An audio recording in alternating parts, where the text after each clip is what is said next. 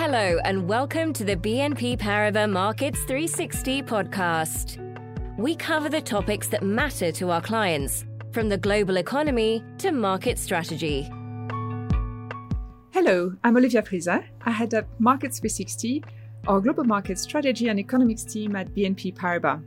I'm joined today by Luigi Speranza, our Chief Global Economist, Marcelo Carvalho, our Head of Global Emerging Markets Research, and Sam Lynton-Brown, our Head of Global Developed Market Strategy. Thank you for joining this podcast on our Global Outlook, which is our year ahead for 2022. Luigi, people have been talking about stagflation, but you seem to disagree. What is your view? Thank you, Olivia. And yes, concern over stagflation is overdone, I think. Essentially because we don't see much stagnation. On our forecast, growth in most economies globally next year will be solid, above its historical trend, and above current consensus too. The notable exception is China. So you expect stronger growth, but growth is slowing in most economies. Can you explain this? Indeed. The slowdown we are seeing at the moment is merely the result of supply constraints, and these are likely to persist for a while. But there are a number of factors that point to strong activity thereafter, such as a still supportive policy mix, the excess of savings accumulated by households during the pandemics, and strong fundamentals for investment spending. Right. And what about inflation? You've been saying for a while that it's less transitory than central banks believe. Yes, we expect headline inflation to slow, but more importantly, from the perspective of central banks, we think underlying inflationary pressures will continue to build. What do you think this means for monetary policy? As tapering begins, what do you expect from the Fed and the ECB in particular? The bar for rate hikes from both central banks is high, and we only expect it to be met in the second half of 2022 for the Fed, and only in 2023 for the ECB. But this late start implies the tightening process is likely to be steeper than markets are currently anticipating. Marcelo, there is a very different picture in emerging markets, where central banks are in a hiking cycle. What is your view for next year? You know, Olivia, my view for emerging markets next year is a bit more cautious, to be frank. Luigi spoke about a late start in advanced economies, but the difference for emerging markets is that they cannot afford to wait too long.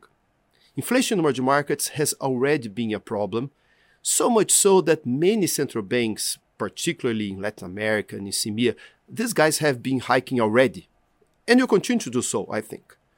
So we think that the cumulative impact of this hiking process, with a time lag, will eventually work its way to slow emerging market economies next year. You didn't mention Asia. What differentiation do you see within emerging markets? That's a good point, Olivia. Indeed, there is differentiation. I was talking mainly about Latin America and CEMEA, but emerging Asia is an exception. Why? Well, because they have much more slack in their economies, they have much less inflation pressures, and frankly, they have much more credibility than other regions. So, in emerging Asia, we see no need to rush to hike interest rates. Sam, Luigi has painted a positive picture for developed economies. It sounds bullish, doesn't it? It does. The outlook for 2022 is a positive one.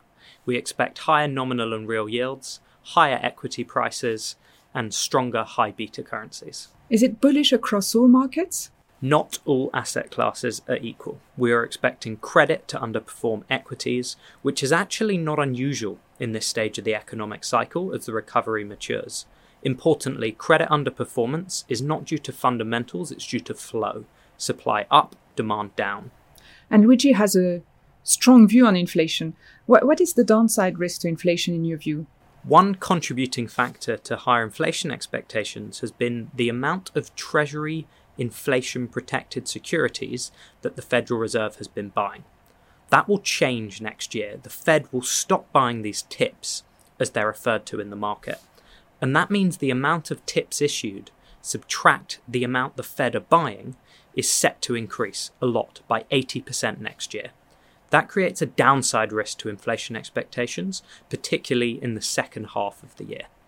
While we're talking about risks, Luigi, which risks do you see for next year? One of my key concerns is the outlook for China. The economy is slowing and the property market is a key risk to the financial sector.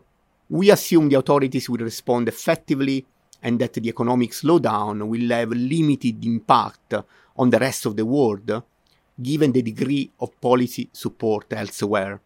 But yes, there are risks. What about you, Marcelo? Well, for emerging markets, I agree with Luigi. China is a big risk. I would also mention, of course, the Fed, which matters for everyone. Within emerging markets, I would highlight fiscal policy as something that we need to watch. I mean, as growth slows down and interest rates go up, people may start to worry about the debt dynamics. Also have to mention politics. There are elections in Latin America and CEMEA, and politics is always something we need to watch closely in emerging markets. Thank you both, and thank you all for listening to us.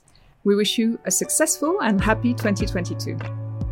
This podcast was recorded Monday 22nd of November 2021 by the BNP Paribas London Branch team. This communication should not be copied or reproduced in whole or in part. The information contained in this communication does not constitute research or a recommendation from BNP Paribas or any of its affiliates. The communication is only directed at persons to whom it may lawfully be communicated. BNP Paribas does not provide any financial, economic, legal, accounting or tax advice in this communication. The information available at https://markets360.bnpparibas.com.